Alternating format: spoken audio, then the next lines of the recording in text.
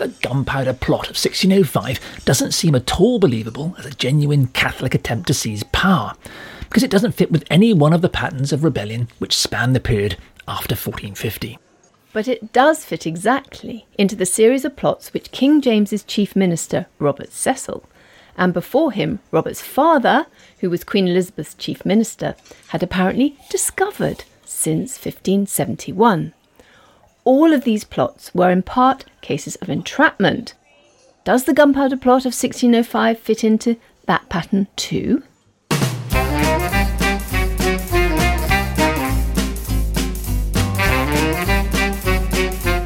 Hello, good to see you at the History Cafe.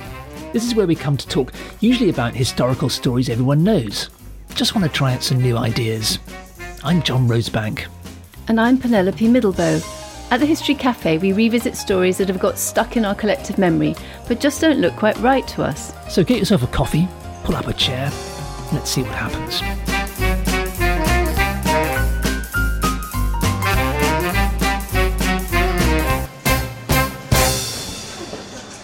Robert Cecil is often described as the head of England's secret police.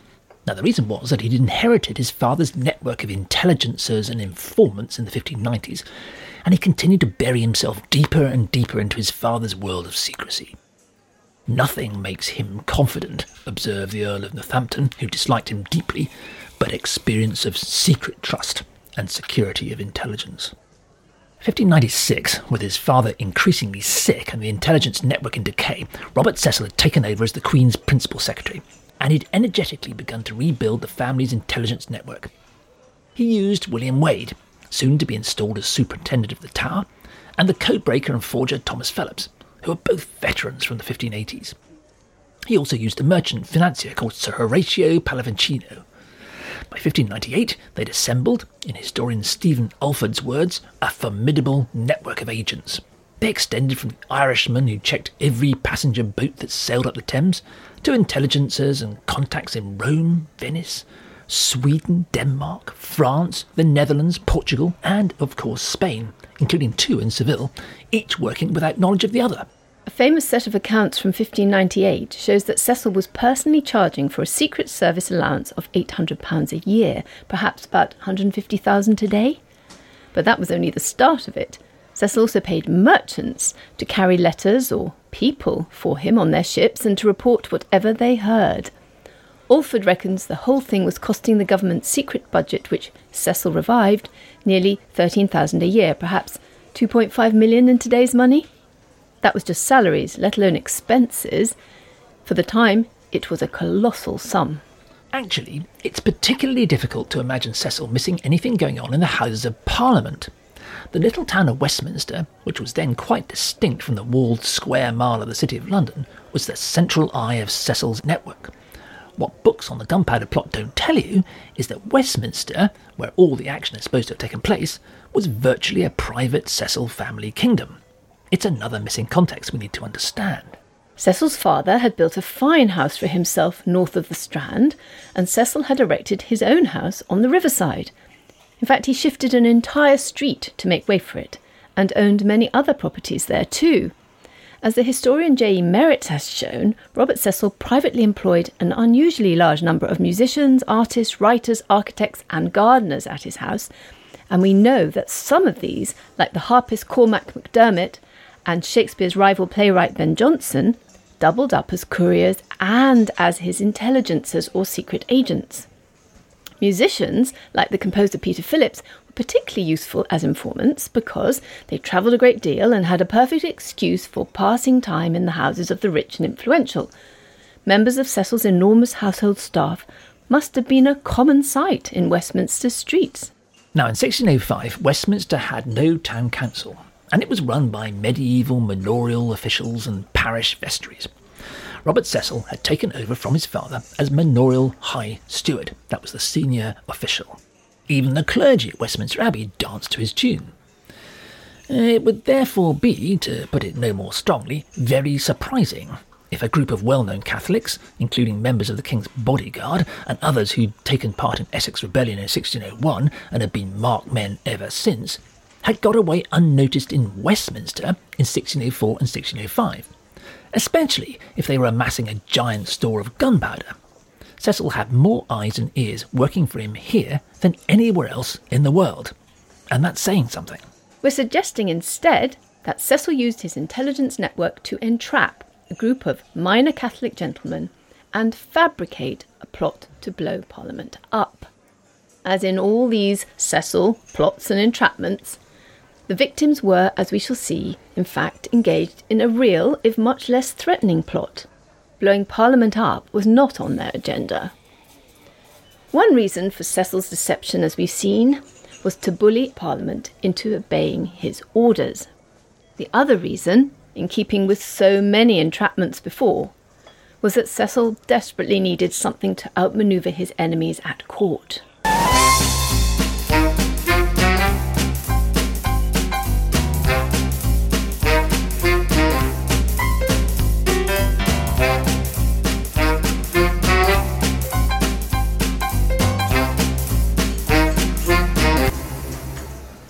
Robert Cecil was uncontested as James's chief minister almost from the start of the reign.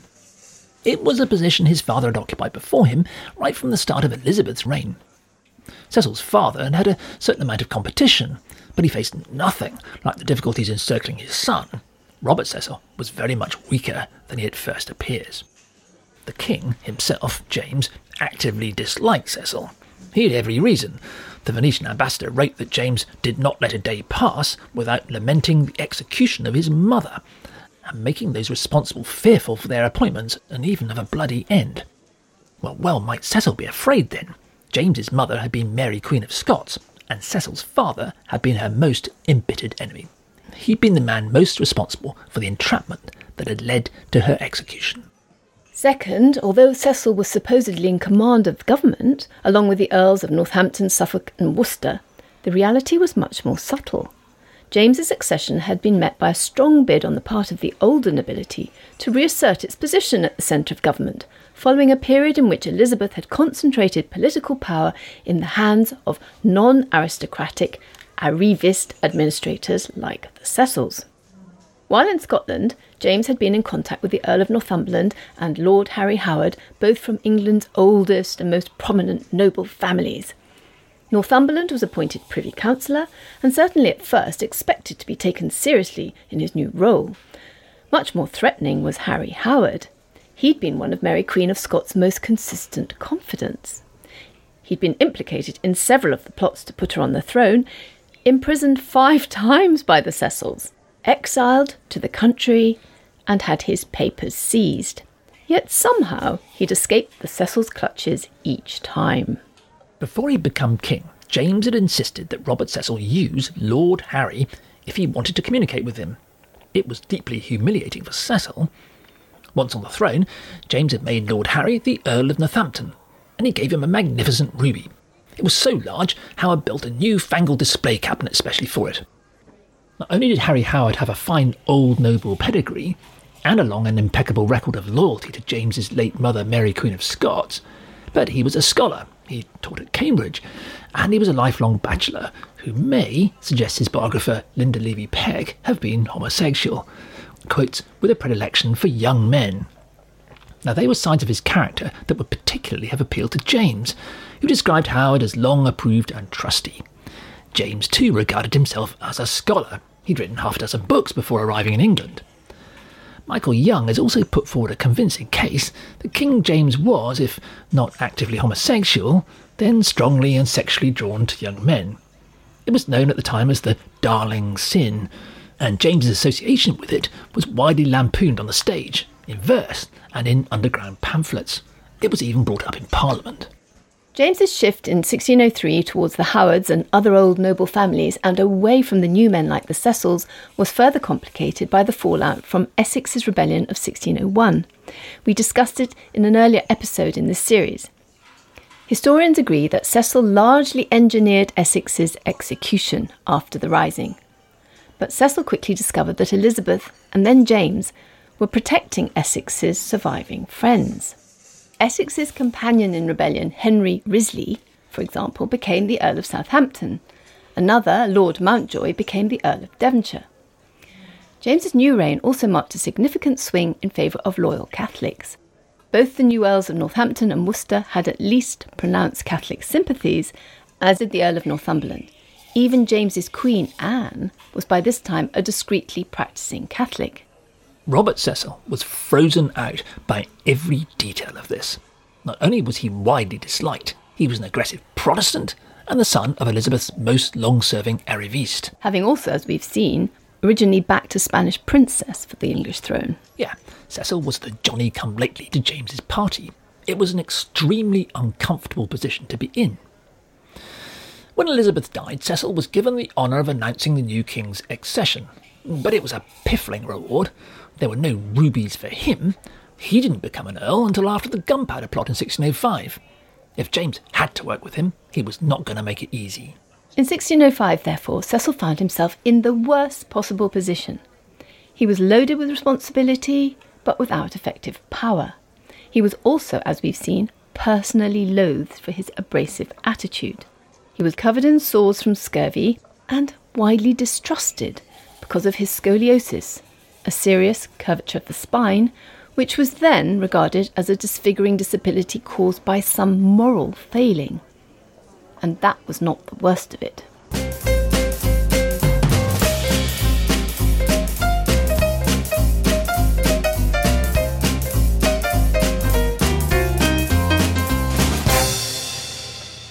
Robert Cecil was supposed to be the king's chief minister, but in fact he was widely mistrusted and disliked at court. The worst thing was, he was systematically kept out of the king's inner council. Since the days of Henry VII, the royal court had been geographically and organisationally divided into public and private spheres, a series of spaces with increasingly restricted access. The Privy Council, where Cecil sat, belonged to the public sphere. In fact, more often than not, under James, it met without the king altogether. The Privy Chamber, however, contained the private rooms of the king's household, staffed by his confidants. When the king moved around the country, many of the personnel of his Privy Chamber went with him. At the heart of the Privy Chamber was the bedchamber, where the monarch could retreat with his closest companions. Under James, the Privy Chamber became a place of active intrigue, where a great deal of important business was done behind closed doors or on the road, the equivalent of executives making a final decision about something in the gents' loos. One of the keys to understanding Robert Cecil is that he did not have regular access to the Privy Chamber, the king's private household.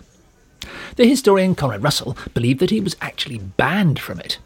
It's often said that the problem was that James filled his bedchamber with a crew of hungry Scots who, quotes, filled every corner of the court with their beggarly blue caps.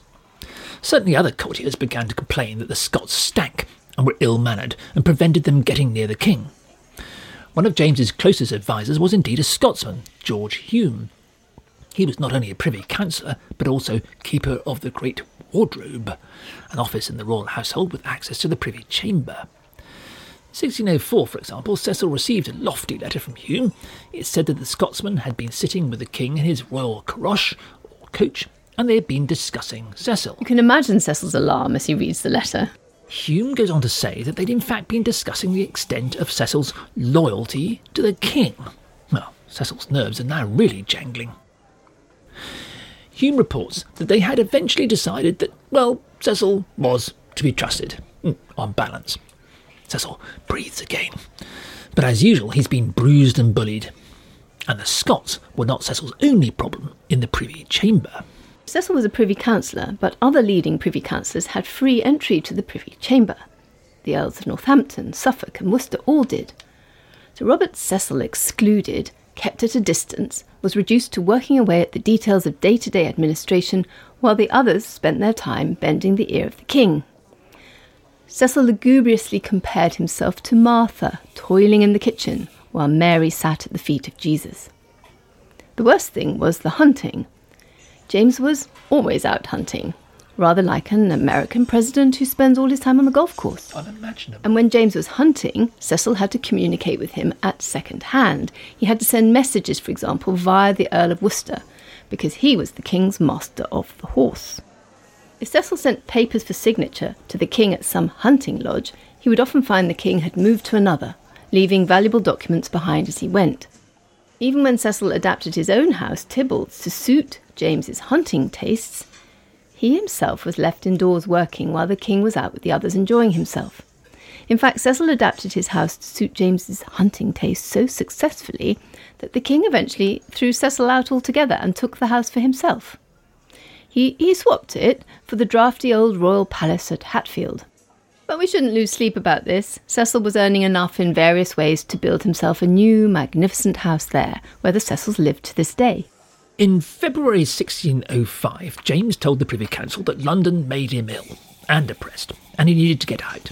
He would, he declared, come to London, but seldom, passing most of the time in the country, in the chase, hunting.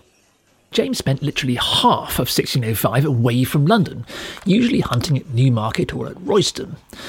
The local people there objected to the way his horses trampled their crops. At Royston, a posse of local men kidnapped one of the king's greyhounds, Jowler, and sent him back with a note round his neck. Go home, it said, and leave our countryside alone. Back at court, Cecil had to get along as best he could, knowing that others were out riding daily with the king and telling him what to think. The royal court was also riddled with corruption. Historians have argued over this for years, but Linda Levy-Peck has concluded that the evidence for a surge of dodgy deals and cronyism under James is just too strong to be ignored. Queen Elizabeth had run a tight, not to say parsimonious ship. James, by contrast, established 3 royal households for himself, his queen and his children, and the opportunities for self-enrichment blossomed. The giving of sweeteners had become a cash market for jobs and favours. Allocating a major contract, for example, the collection of customs in 1604, became a struggle between court factions competing for rich contracts on behalf of their merchant clients. James also handed out thousands of pounds in gifts, so the cost of royal fees, annuities and pensions soared. Robert Cecil, although he was perfectly happy to make a killing for himself, struggled in vain to put any order into a royal court that was spiralling out of affordability, or to transact business which required continual backroom deals with powerful court interests like the Howards, people who, unlike Cecil, had direct access to the king. And when Cecil did finally get to talk to James, he found him walking in circles. Literally.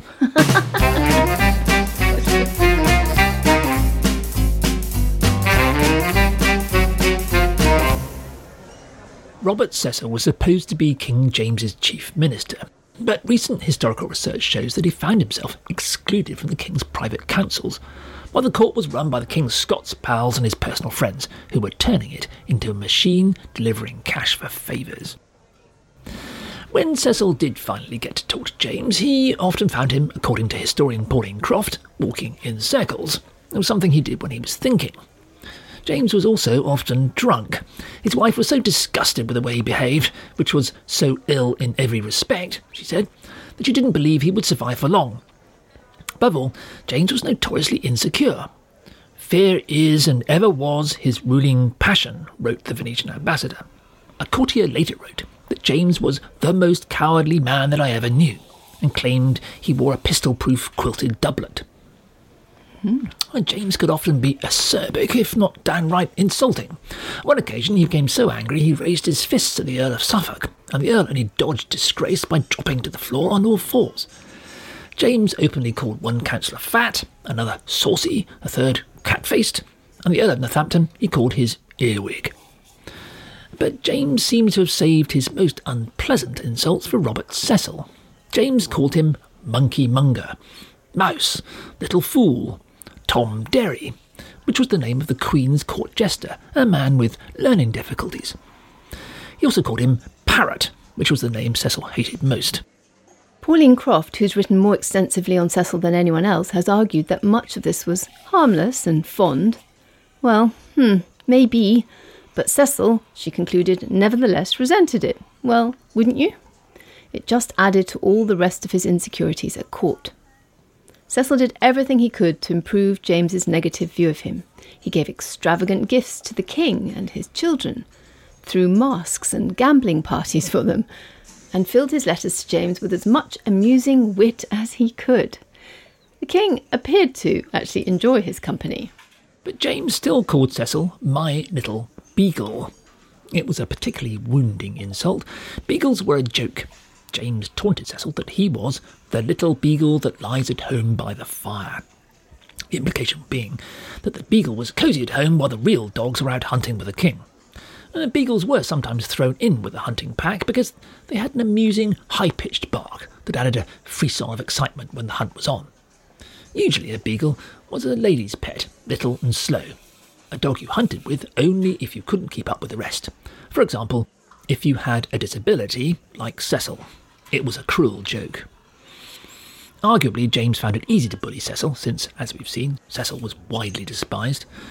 Ben Jonson, the playwright, whom Cecil himself employed as an informant, wrote after his death, "Away and leave me, thou thing most abhorred," adding that the old fox never cared for any man longer, nor he could make use of him. Perhaps Cecil had something on Ben Jonson, which meant that he was forced into the role of informant. Well, who knows? Historian Joel Hirschfeld calls Cecil the most unpopular man in England, loathed by the people, never in the full trust of the king. Well, it's something of an understatement. Now, we started out on this litany of just how universally Robert Cecil was detested when we asked whether there might have been some reason to do with the court that he might want to invent the story of the Gunpowder Plot. The similar plots that had been invented over the previous 30 years by Cecil and his father had usually been intended, as this one was, to bully Parliament. But some had also been created in order to gain an advantage at court. And it now becomes transparently obvious that Cecil's extreme weakness at court meant that he had everything to gain by discovering a plot that exposed Catholics, and by implication their sympathisers, who included his rivals at court, the Earls of Northampton, Worcester and Northumberland. Better still, a plot in which he, Cecil, could play the part of saving the king, instead of being always left out of the action like a beagle by the fireside. The Gunpowder Plot suited Cecil's needs so transparently, it's no wonder so many people at the time at once accused him of making it all up.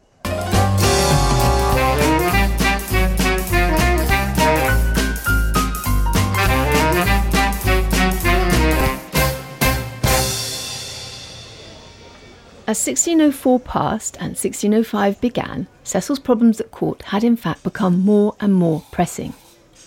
Continually hunting with his Scottish entourage, the king was very quickly spending money he didn't have. Only Parliament could vote him more, but as we've seen, in 1604 they'd not given him a penny. And on Christmas Eve, 1604, the Parliament notionally scheduled for February 1605 was put off until October. Going to be a long time before he could get his money. Officially, it was because London had been yet again hit by the plague. But proroguing Parliament is the last resort of weak government. The Venetian ambassador blamed James for proroguing Parliament. It wouldn't have been surprising if James had wanted to avoid another confrontational, rabidly anti-Catholic session of the Parliament he'd had such rows with in 1604. In fact, wrote the ambassador, there are many who know the king's mind who think it will not meet again, by which he meant ever. Which incidentally makes a mockery of the official government story that the Gunpowder Plotters were at this point trying to tunnel under Parliament so that they could plant their bomb. Nobody knew at the time if Parliament would ever meet again. Privately, Good point. Cecil confessed that Parliament was in fact prorogued because he didn't want to go to it begging for money. At least we might assume not until he'd worked out some surefire way to force Parliament to cough up some new taxes. Until, that is, he'd worked out something like the clever plots his father used to come up with when he wanted to get Parliament moving on some issue. By October 1605, on current form, James would be nearly £700,000, that's perhaps £180 million today, in debt. By then, the Privy Council, in desperation, would be proposing to cut his household expenses by paring back on the number of courtiers and the amount of food that each was served each day. Well, you can't imagine James agreeing to that. Somehow, Cecil had to find a way of recalling Parliament and of getting it to vote the king's taxes through. Well, in these circumstances, it's not at all difficult to imagine what Cecil's father would have done. A serious Catholic threat to the king's life would be discovered, or, of course, invented, or practised, as the contemporary word had it. Better still, it would be a threat that extended to the Lords and Commons, perhaps even to the king's favourites at court. If he, Cecil, could ostentatiously save them from this great threat, it would help him keep them in order. Ideally, Burghley, that's Cecil's father, and his associate Walsingham would have uncovered the framework of a real plot on which to hang it all, and give it at least the appearance of veracity. So, here we've reached the nub of the question. It's not whether the gunpowder plot was real or not, since it's now becoming completely obvious that much, or most of it, was fabricated by Cecil and his intelligences for reasons that aren't difficult to work out. The question is not whether the gunpowder plot was real, but how much of it was.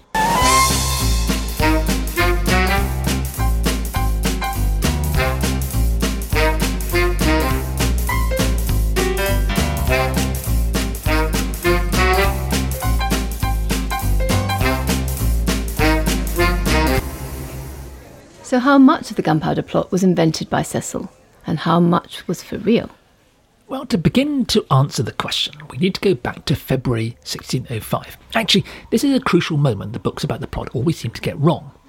They will usually tell you that the key moment had occurred back on Sunday, the 10th of February 1604. That day, we're told by a number of historians, in the course of an extraordinary 8 hours with his councillors, James had suddenly turned on the Catholics. He protested his utter detestation of their superstitious religion. He said he would rather... Die in a ditch? Well, almost. He said he'd rather bury his own son than tolerate them. He ordered his councillors to see the laws speedily executed with all rigour against the Catholics. This sudden royal U-turn in early 1604, of course, would appear very satisfactory to explain the gunpowder plot, since we're always told it was hatched at the Duck and Drake in May 1604. However, we've discovered that James's infamous meeting with his councillors on Sunday the 10th of February 1604, when he turned nasty on the Catholics, never occurred. From notes in the diary kept by Levinus Monk, Cecil's secretary, we can work out that the king was at Royston that day. He was hunting, of course. The myth of the meeting that day was created by confusion in calendars. You see, until the 1750s, the new year was not reckoned to begin in England until the 25th of March. So since contemporaries didn't start using the year 1605 until the 25th of March, the day we would call the 10th of February 1605 would then always be written down as 10th of February 1604. Now turn that around. If a contemporary document records that James met his council on the 10th of February 1604, what that means in today's calendar is in fact that James met his council on the 10th of February 1605. Well, that sorted that then. Normally historians sort all this thing out before getting down to writing anything, but somewhere along the line this date has got into the system wrong, and one historian after another has repeated it. There's a way to check. 10th of February 1604 in the Julian calendar, still then in use in England, was a Friday. But you recall that James's key meeting with his council happened on a Sunday. And if we look at 10th of February 1605, we find that it was, a Sunday. Now, 10th of February 1605 makes much more sense than 1604 for James to make a violent turn against the Catholics. Because back in early 1604, James had still been parading his toleration towards Catholics, preparing for the sensitive peace talks with Spain. He'd only set foot in his new kingdom the year before, determined not to persecute the Catholics. And at the end of the Parliament in July 1604, he was still ordering his councillors not to follow Parliament's decision to reimpose sanctions on Catholics. But after the peace treaty with Spain, which was signed in August 1604, James's line towards Catholics begins to harden. September 1604, according to the Spanish documents found by historian Alice Hogg, James and his council discussed the Catholic question. Apparently Cecil piously proposed leaving them alone, since they were doing no harm. Wasn't that also because Cecil, like Northampton and other councillors, was still on the Spanish payroll, taking a massive annual pension of £1,000 then? He knew that Northampton would probably leak minutes of the meeting to his paymasters at the Spanish embassy, so Cecil was being careful to put in a good word for the Catholics. Well, as the meeting went on, Lord Treasurer Dorset chipped in dryly that he was happy to see more Catholics, since in their increase your Majesty will derive much money. But of course that was because they could fine Catholics for being Catholic. It's clear that opinion in the Privy Council was stiffening against the Catholics, and on the 28th of November 1604, James quietly ordered the collection of fines from Catholics to begin again. Maybe the king was taken aback just how much Catholics seemed to be multiplying. Alexandra Walsham has shown that the early 17th century English Catholic community was vibrant, robust, well-connected, and far from quiet. It was increasingly attractive to the young. It was almost becoming cool to be Catholic. It may very well be, therefore, that the early, more tolerant months of James's rule have witnessed a visible increase in Catholic confidence. James's outburst a couple of months later, which we've now dated to the 10th of February 1605, is therefore not such a surprise. The king and his councillors have been shifting towards another attack on the Catholics for some months. But the Privy Council was also a money question. Under Elizabeth, fining Catholics used to bring in a very useful £6,000 or £7,000 a year. In 1604, after James had stopped collecting the fines, the figure had slumped to just £1,414. After his anti-Catholic rage in February 1605, it began to creep up, and James certainly needed every penny he could get. Whatever the reason, after a couple of years of effective toleration, conditions for English Catholics became significantly harsher from February 1605. And that raises the question whether, from that date, some Catholics did decide they'd had enough and started plotting some kind of a rising in a bid to win back a measure of toleration. It would make sense if they had. Well, the evidence is that they did, as we shall see next time at the History Café. For more on this story and others at our History Café, go to historycafe.org.